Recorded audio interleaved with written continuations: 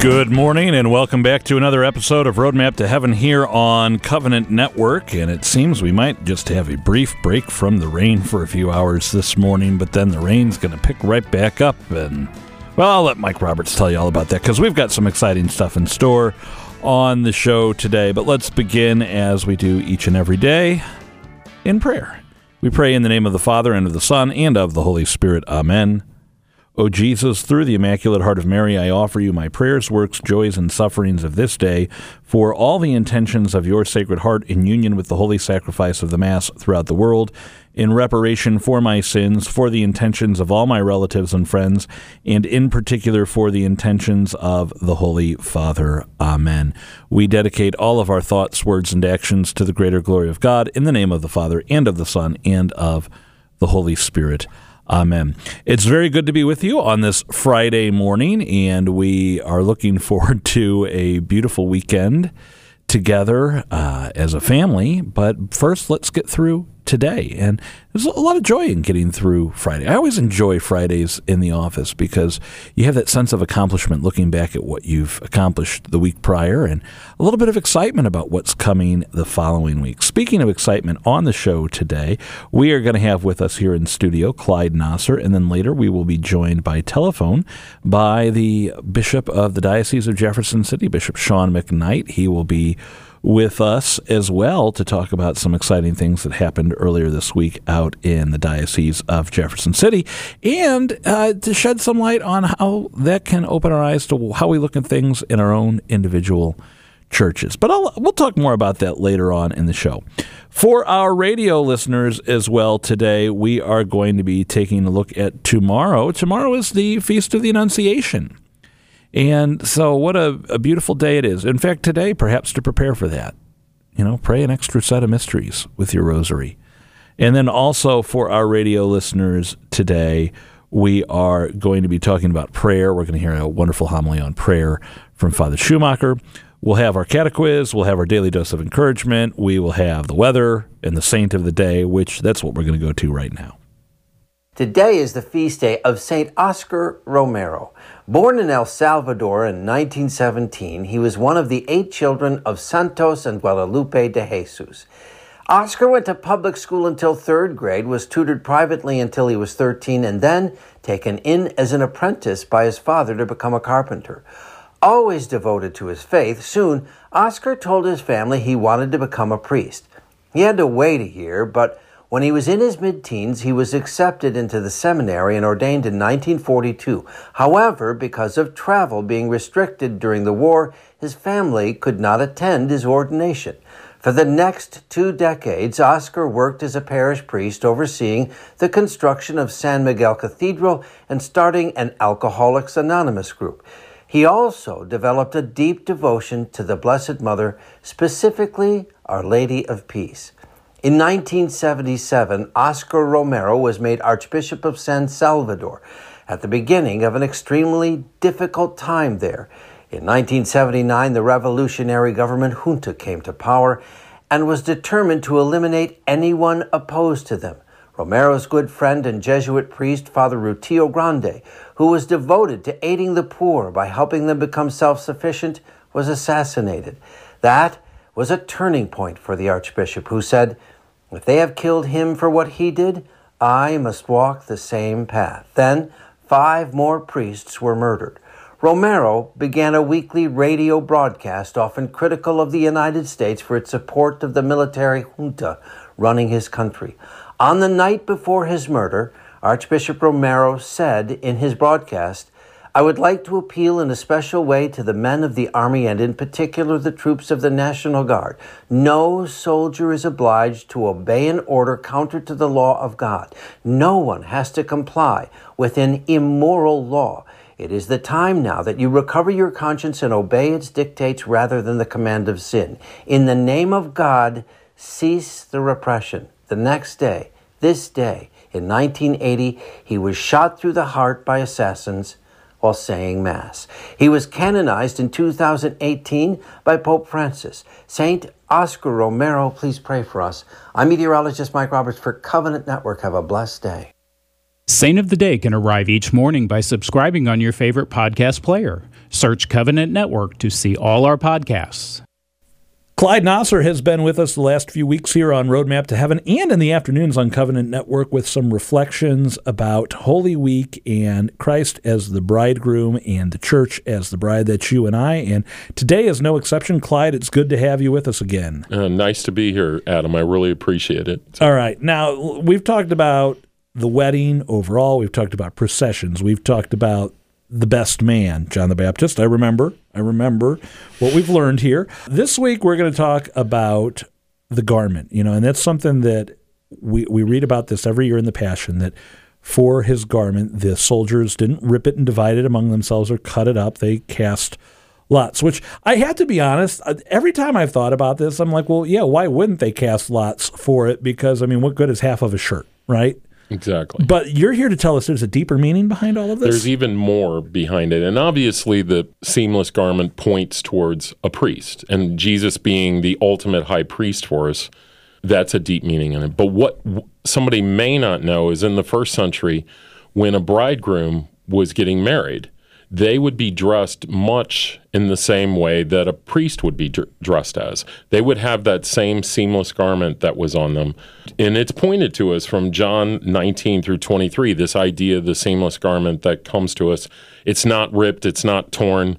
And when we point also to the current high priest that's there in Israel, Caiaphas actually rips his. So there's a lot of symbolic meaning behind this in that he's ripped his, so he's not the true high priest. Jesus Christ is the true high priest that we get to see from beyond that. But the bridegroom in that first century would wear that, and that was pointed out to us in Leviticus and in Exodus, this idea that the bridegroom was this priest for a day. He was a king for a day. And we start to see this march through Holy Week, and we can continue to understand how Jesus is actually getting married and getting married to the church. Now, the other thing that comes to mind that when we think of seamless garment, it's not just that the soldiers didn't rip the garment and that's what made it seamless. It was already seamless going into this. And I'm starting to think about this. And listeners, I want you to visualize it for a moment with me. Like, think of the clothing you're wearing now. I am willing to wager a fairly large sum of money that every last one of us is wearing a piece of clothing that has seams in it right now. Seamless garments are very uncommon. And to have something regal like the robe of a king or of royalty or of a priest, that's going to be a lot of material to be a garment that is one piece, no seams. And so this is indeed, just as the tuxedo I wore on my wedding day was a special outfit for me, this is not just, he had a nice cloak. It'd be a shame for us to rip it with a sword.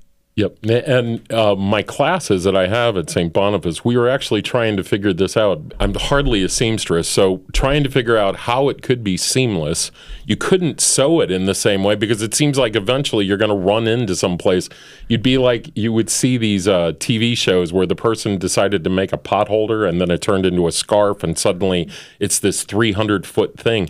But you got to find a way to make the garment in such a way. And the only thing I could figure was you started at the neck and you just kept making concentric circles that kept going around. But I think we need to bring in a seamstress to tell us how to do this. Next time on Roadmap to Heaven, we'll have a seamstress here to break this open for us.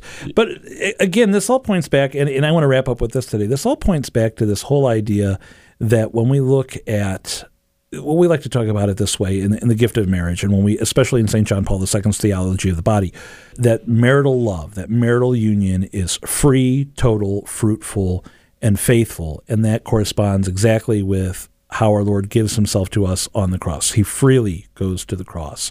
He doesn't say, well, I'll give you part of my life. He gives his entire life. He dies on the cross. He doesn't get a bad cold for our sake or have a toenail removed.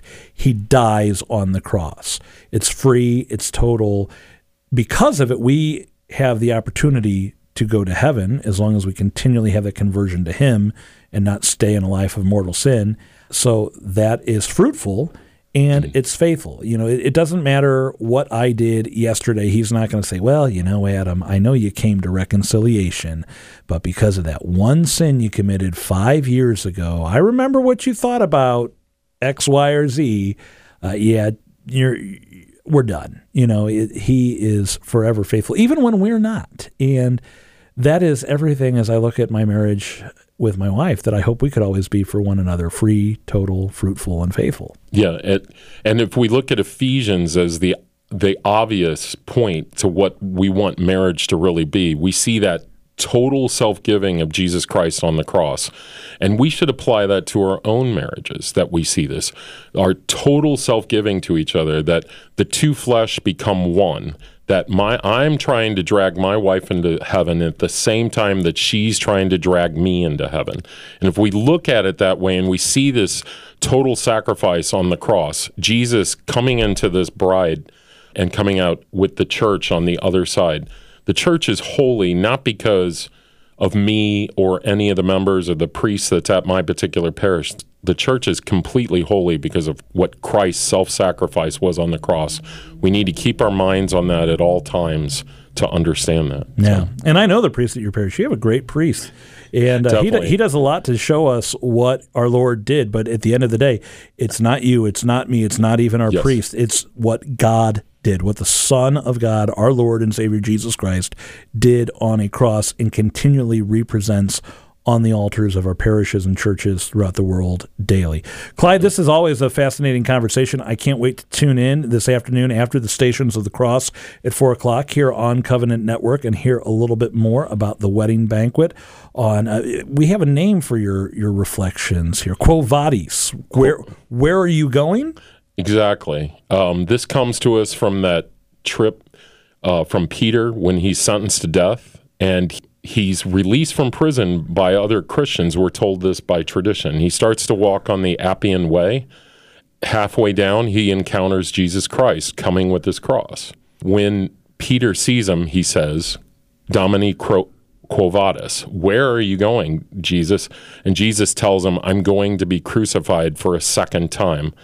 In this particular instance, Peter realizes that he's the one that's supposed to be crucified here, tells the Lord, no, I'm going to go back and die. And so this goes on. So tradition hands this down to him. And my wife's always asking me, where are you going? And she makes me think about exactly, I'm trying to point myself in the correct direction. So I'm going to throw that saying in front of myself as much as I can so I can keep myself trying to point in the right way. Well, we'll be sure to go to the radio dial at 4 o'clock. That's where we'll be going. In the meantime, we're going to take a break here on Roadmap to Heaven. Stay tuned. A prayer for the Archbishop.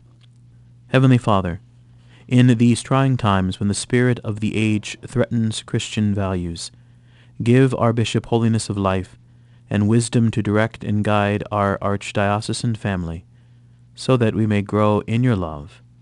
We ask this through Christ our Lord. Amen.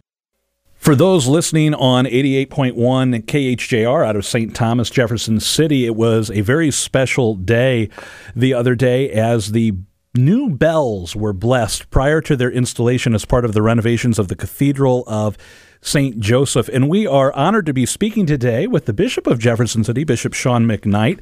Your Excellency, it's so great to have you with us on Roadmap to Heaven this morning. Hello, Adam, and it's great being with you. I have to say, I have been watching with excitement all of the videos the diocese has been posting about the renovations at the cathedral, and it's always a wonderful thing to celebrate the home church of a diocese and a place where everyone can come together for Mass, for adoration, for prayer, for the sacraments. And this is really a landmark event because for the first time in the history of the diocese and of the cathedral, bells are now going to be installed at the cathedral. I wonder if you could tell us why that is so important to have bells as part of the cathedral. Well, bells have always served a very important purpose, not only for our church in calling people to worship and to the devotional life, things like the Angelus and other times of significant prayer. If you think of the church bells of even other denominations and towns and villages and even in cities, they have an important place in civic life as well, in sort of fostering a rhythm of life.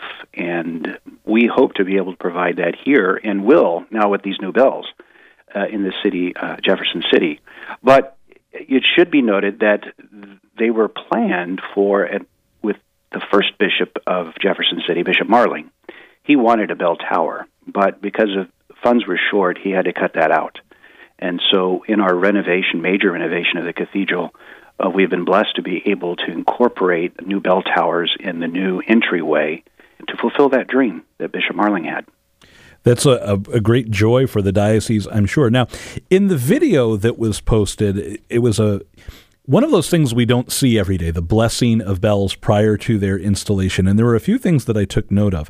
First and foremost, the bells are named, which I never would have thought of all the things that we have in the church. I mean, we have names for things like the thurible that we put the incense in, but we don't name the thurible with a person's name, or we don't name the ambo or the choir loft, for example. But the bells themselves have been given names. Why is that? I have an idea, and I certainly don't want to define or give an exact reason for it, because there could be many. Anything significant in our lives, we tend to give a nickname to it, right? And, for example, we think of Big Ben. Everybody knows what Big Ben is in London. And anything that is of importance and that is dear to us, we kind of want to provide a name. And with bells and their unique importance in terms of providing a reminder of the presence of the church in a community, and indeed a reminder of the presence of God itself, we have the visual representation of the church in the cathedral, the building. But now with bells, we will have, through the personality of the sounds of each of those bells, like angels that can convey that message of God's presence always with us. So I think it has something to do with what's endearing to people. And over time, once you get used to something like bells that are ringing every hour throughout the day, they become very much part of what we consider home and what's close to us. So I think that's where the desire comes from within the church, and why it has been a practice traditionally to name bells. I love that the names you have picked for these bells, and I'm assuming this is no coincidence, that these bells that announce these calls to prayer throughout the diocese and throughout the area are named after the four evangelists, St. Matthew, St. Mark, St. Luke, and St. John. That's it. And as they were the first evangelists, the bells continue today to ring out and proclaim the good news of the presence of God and His mercy here in our community. One of the things, as we mentioned at the beginning of our interview, that caught my attention was the blessing of the bells, and this wonderful video of you and the school students from the Cathedral School and a few others gathered under the newly constructed portico. What probably wasn't, the most pleasant day. It was raining, it was a little chilly, but still taking the time for this blessing of the bells. And there are so many things that are being installed as part of this renovation project. And I know that in early May, you will reconsecrate and rededicate the cathedral with a special liturgy for that. But why a blessing of the bells now? Again, the ritual is there in order to signify the importance of those elements of the cathedral itself. And since the bells play such a significant role in the life of the church and the life of the local community, they are deserving of that special blessing. And as you noted, it was raining very lightly, and it was nice to have a portico to gather, which we did not have before, that the bells were somewhat already wet. And when it came time for me to sprinkle them with holy water, I thought to myself, well, I guess God is blessing them too with the rain. But it's a significant moment. It's something, as I remarked later in the day, that I have never done that before, and I don't know how often I will be doing that in the future, to have the privilege of blessing newly cast bells. Last question for you this morning as we talk about the project as a whole. And again, in early May, there will be an opportunity on May 7th for those who wish to visit the cathedral. There will be an open house that afternoon from 1 to 4 p.m. Why the importance of this entire project of taking the cathedral, which in the grand scheme of things, the cathedral opened in 1968. It's relatively young in the life of the church, but why the importance on this home church of the diocese having this project to renovate it and go forward into the next several years? The renewal of the cathedral stands as a physical manifestation, if you will, of the renewal of the church that's ongoing, especially under the pontificate of Pope Francis, but also our recent popes since the Second Vatican Council. And I see our attention being paid to hospitality in this renovation project as being a sign of what we want to be as church in all of our parishes. Another important element for us in the Diocese of Jefferson City is that a greater recognition of what the cathedral is. It's just not one of another sister parish, if you will, church. It is the mother church, and it is the place that everyone throughout the whole diocese, and not just in the city, Jefferson City, could claim as their own, as where they belong. It's the bishop's church. And our communion as Catholics hinges upon our relationship with our local bishop and the Pope. And that's why the cathedral is such a significant thing for us as Roman Catholics, because it reminds us that we're not just belonging to a particular congregation, but in fact to the universal church. So that's why it's a great honor, and I'm very delighted that the Pope's ambassador to the United States, Archbishop Christophe Pierre, will be doing and presiding at the rite for the rededication of the cathedral. Oh, that's absolutely wonderful. And again, that Mass of rededication is on May 5th, but due to limited space, attendance at the rededication is by invitation only, but it will be live streamed. So for those of you listening outside of the diocese even, if you have never seen a Mass of rededication, you can pray along from home by viewing the live stream. And then everyone is invited on Sunday, May 7th for an open house at the cathedral from 1 to 4 p.m., where the bells will ring. And what a joyous sound. Bishop McKnight, I want to thank you for taking the time to be with us on Roadmap to Heaven this morning. Could I ask you to share a prayer with our listeners? Yes, absolutely. In the name of the Father, and of the Son, and of the Holy Spirit. Amen. Heavenly Father, as we continue on our journey through the season of Lent and look forward to the celebration of the Paschal Mystery at Easter, help us to be mindful of our call to witness your love and mercy in our lives to others. And this we ask through the same Christ our Lord. Amen. You've been listening to Roadmap to Heaven. We are going to take a break, but don't go anywhere. Prayer of St. Francis of Assisi. Lord, make me an instrument of your peace. Where there is hatred, let me sow love. Where there is injury, pardon. Where there is doubt, faith. Where there is despair, hope. Where there is darkness, light. And where there is sadness, joy. O Divine Master, grant that I may not so much seek to be consoled as to console, to be understood as to understand, to be loved as to love. For it is in giving that we receive, it is in pardoning that we are pardoned, and it is in dying that we are born to eternal life. Our catechist question is about bells. Well, tangentially about bells. We are coming close to Holy Week, and from the Gloria on Holy Thursday through the Gloria at the Easter Vigil, the bells of the church remain silent. They're rung during the Gloria, and they don't ring again until the Gloria at the Easter Vigil. In some places, though, when it comes time for the consecration, because the bells are not rung, you will hear a wooden clapper making noise. Do you know the name of that clapper? I'll give you a clue. Its name is shared with a snake. Well, and unless you're, I guess, is that herpetology? I don't know. I skipped that part of the zoo because I don't like snakes. The name of the device is called the crotalus, or in Spanish, matraca, a crotalum or a clapper, and it's a wooden device, and it can either be like a hammer swinging back and forth, or kind of like a ratchet sound. And that is what that is called. And you may hear that in your parish on Holy Thursday, that wooden clapper in place of the bells. We're going to get you another check of the weather here this morning, and then the daily dose of encouragement. You're listening to Roadmap to Heaven. We'll be back in a little bit. Prayer to the Blessed Virgin. O Mary, you desire so much to see Jesus loved. If you love me, this is the favor which I ask of you, to obtain for me a great personal love of Jesus Christ. You obtain from your Son whatever you please. Pray then for me that I may never lose the grace of God, and that I may increase in holiness and perfection from day to day, by that grief which you suffered on Calvary, when you beheld Jesus expire on the cross.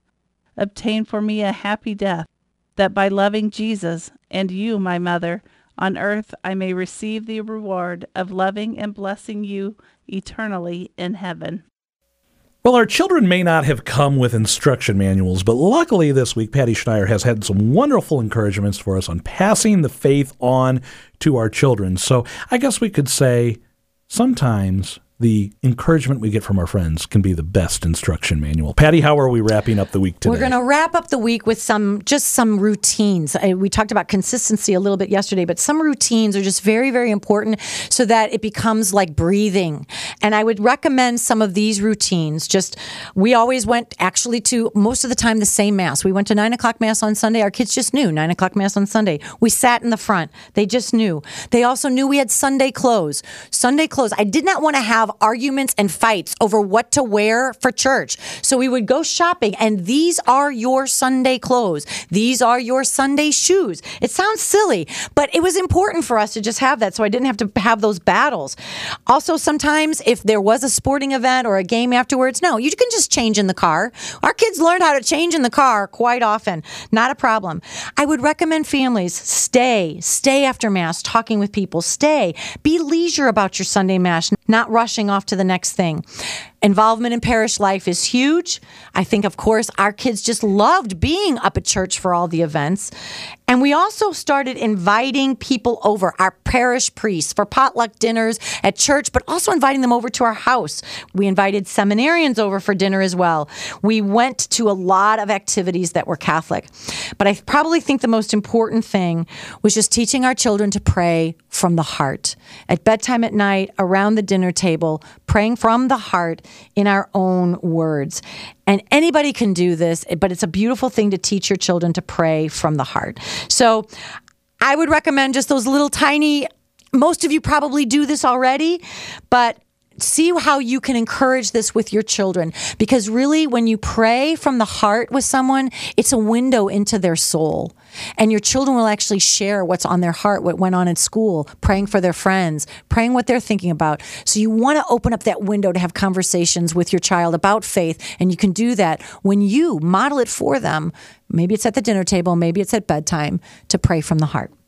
Perhaps you know another parent that would benefit from these encouragements we've received this week. Well, that's why we have the Daily Dose of Encouragement podcast, wherever you like to get your podcast, or available at ourcatholicradio.org. Just click on programs and then on the Daily Dose of Encouragement. Patty, thank you for this wonderful week.